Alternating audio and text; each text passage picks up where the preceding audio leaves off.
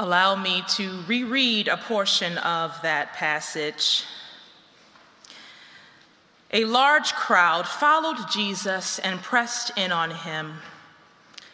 Now there was a woman who had been suffering from hemorrhages for 12 years.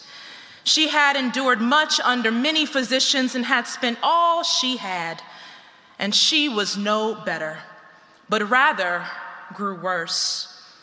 She had heard about Jesus and came up behind him in the crowd and touched his cloak.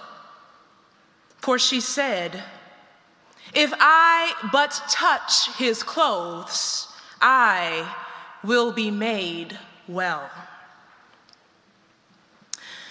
Back in 2018, I was a chaplain at a hospital in New York City. It was a dream come true, mostly because when I roamed the halls with my badge on, I got to finally feel like I was on Grey's Anatomy. My Shondaland fantasies were coming true. I could be Dr. Bailey after all. I was assigned to 3 units, 2 in the children's wing and 1 in the adult wing. The adult unit dealt with what they call comorbidities, so people who are dealing with 2 or more issues at one time. And they also had a section in the wing that was hematology-related issues. I had a patient who was dealing with brutal effects of sickle cell anemia. I had another patient who was living with AIDS. Most patients were in this unit a few days, maybe a week at most. But I had this one patient who stayed for a while. I saw her name on my chart one day, and because she shares the same name as my mother, I decided to start my morning with a visit to her.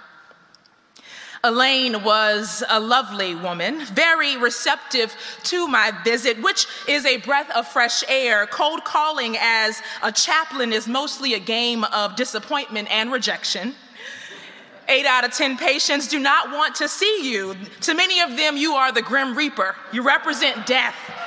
They don't want to have a small conversation with you or anything.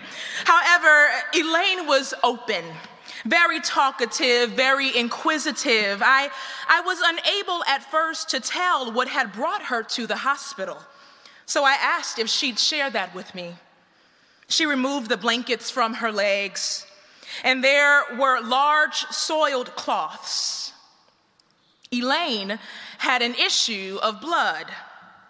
She had these open sores on her legs that would just hemorrhage profusely. She had been in and out of the hospital, transferring back and forth from the rehab facility to the hematology wing. She wasn't clear to go home and be with her family because she wouldn't stop bleeding. I would often visit her and listen to her lamentation. She'd keep me in that room for almost an hour. I had to try different exiting tactics because as much as I loved talking to Elaine, I had to do rounds. But in our chats, though, what would often come up was her deep desire to be healed. Yes, she wanted to be cured, but more importantly, she had a deep desire to be reconciled with her life, to be reconciled with her family, her house, her clothes, her church, her community, her things. The isolation and the embarrassment caused by her condition would weigh heavy on her, and she would often express feeling like she was in the valley of the shadow of death. It was one hemorrhaging incident after another, one test after another, surgeries and new doctors, experimental treatments, and nothing was working. I don't know if you've been there, perhaps physically or not.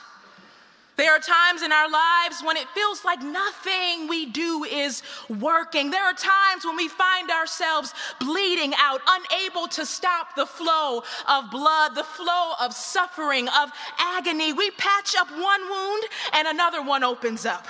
We handle one crisis and another crisis comes crashing in. We pay one unexpected bill and another unexpected bill shows up in the mail. It seems like the hemorrhaging is never ending.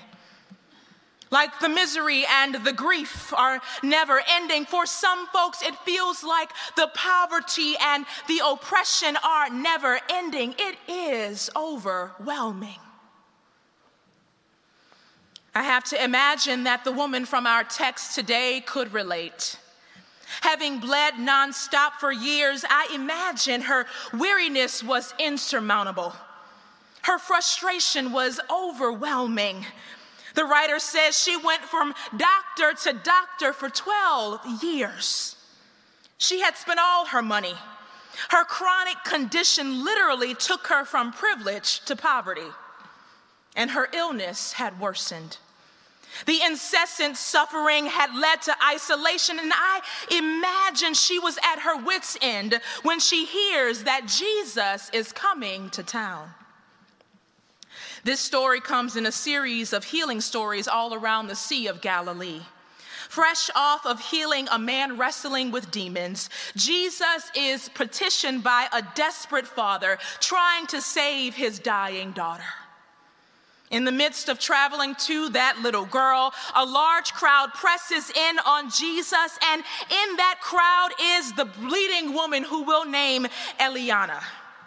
Eliana, in what I can only assume is an act of last resort, joins this crowd of men.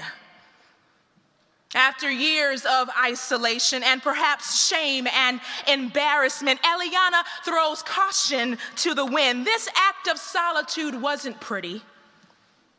I imagine she had to get on her hands and her knees in her bloody tunic, press her way through a sea of hairy legs, maybe even getting stepped on a few times to get close to a man she had never met before, that even though life was literally bleeding out of her, she was willing to scrape along the muck and the mire because she still believed that some sort of healing was possible.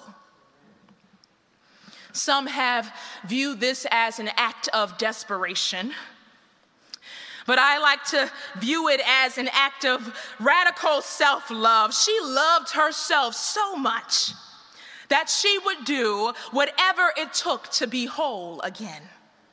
And as she gets closer and closer to Jesus, the crowd presses in. She gets closer and closer, but not quite close enough. And she says, "If I could just touch the hem of his garment, I will be made whole. If I could just touch the fringe of his coat, if I could just grab on to the tassels, maybe help could be on the way. Maybe I could catch a break. Maybe I could get some relief from this suffering if I could grab hold of the tassels."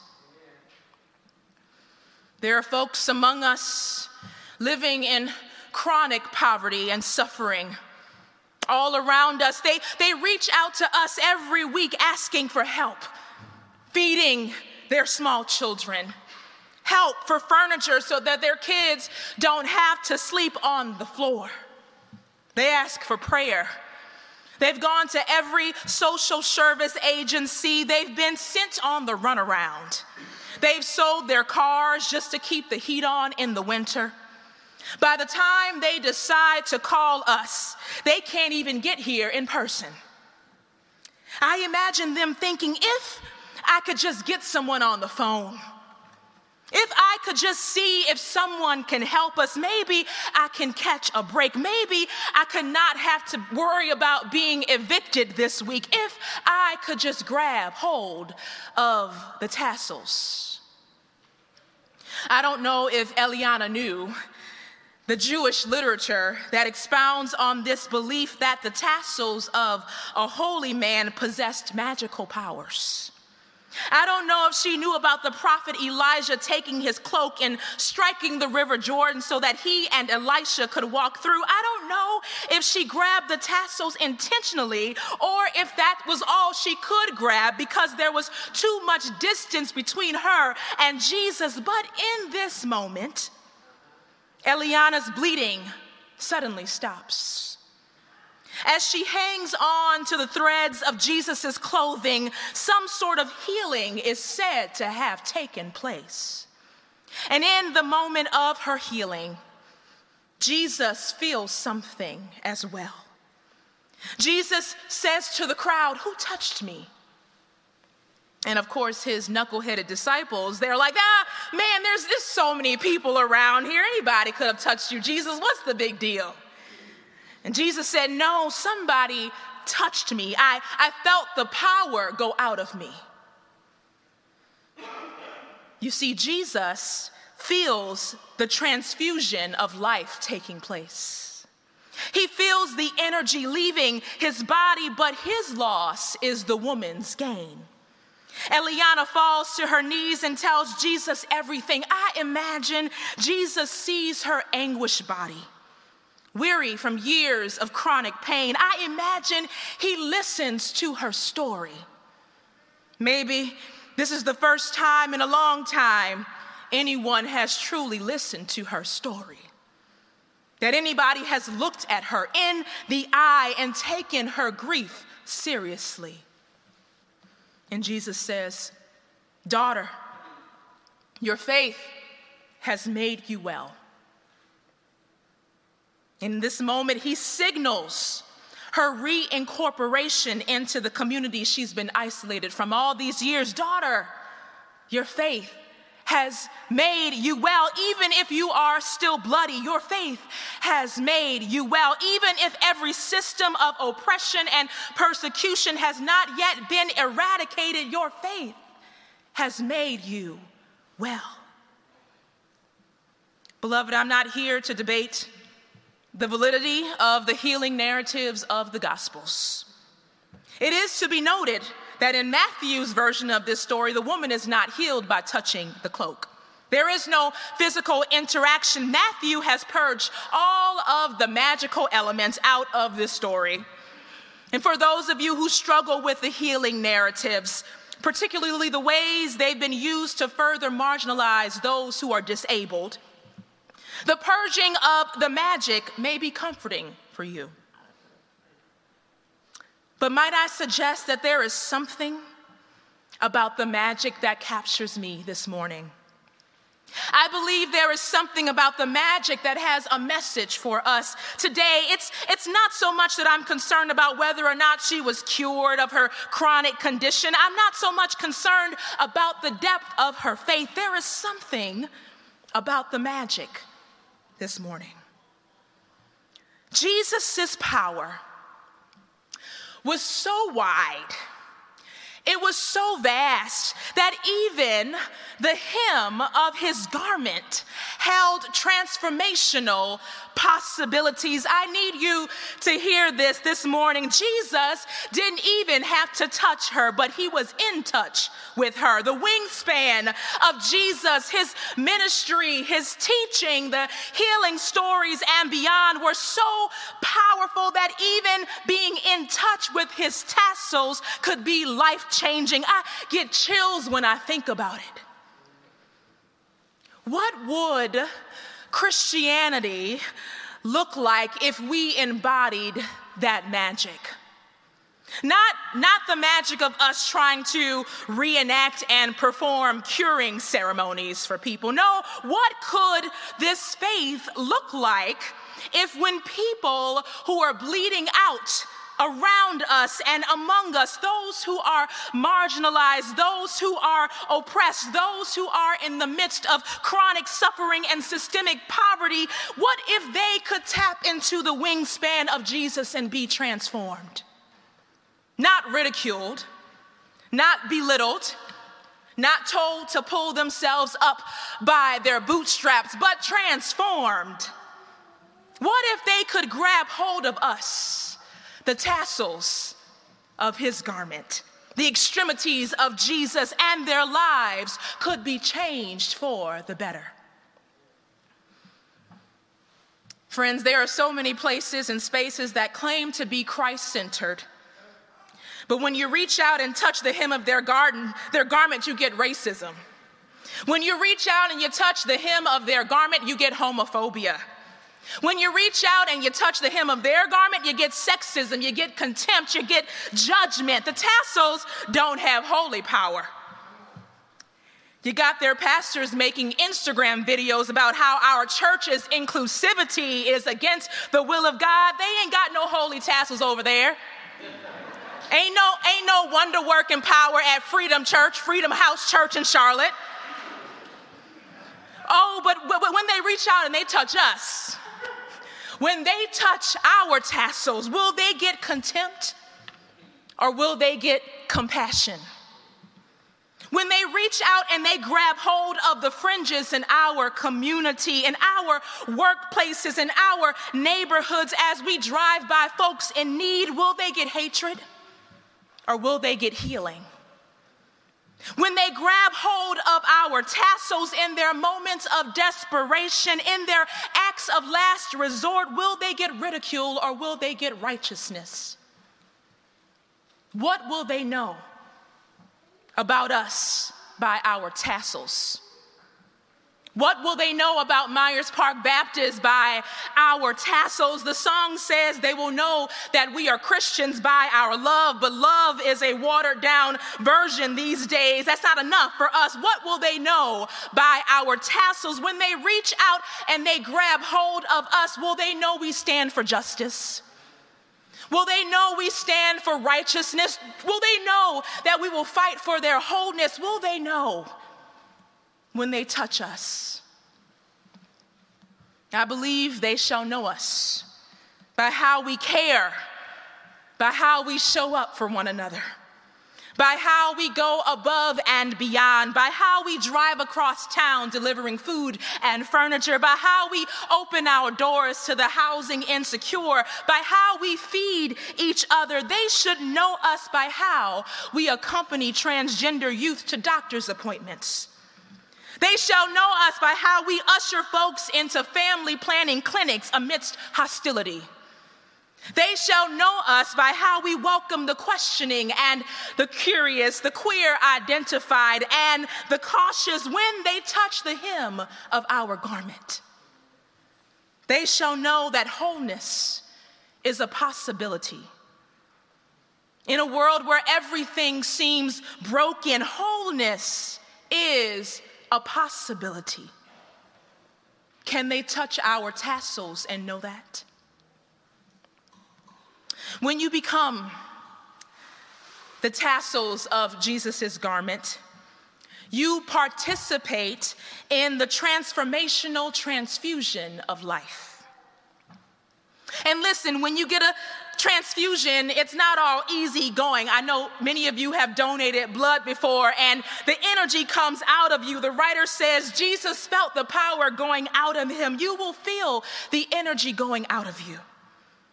But it's for the sake of life and wholeness of the community. You will have to give up some resources in order for somebody else to come back to life.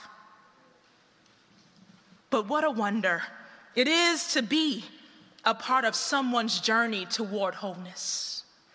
What a marvel it is to play a small part in the wingspan of Jesus and help someone get to liberation and reconciliation with community.